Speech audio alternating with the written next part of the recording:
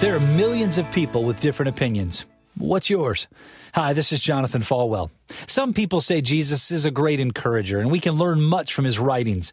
There are some that say with Jesus is a prophet, that he actually is someone who speaks the word of God.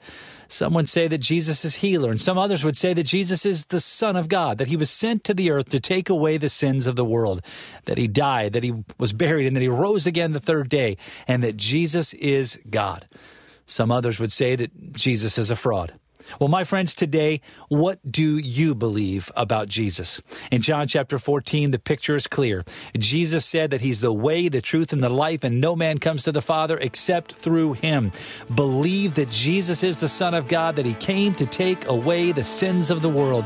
And if you believe that, it'll change everything. You've been listening to One on One with Pastor Jonathan. To learn more, visit falwell.com.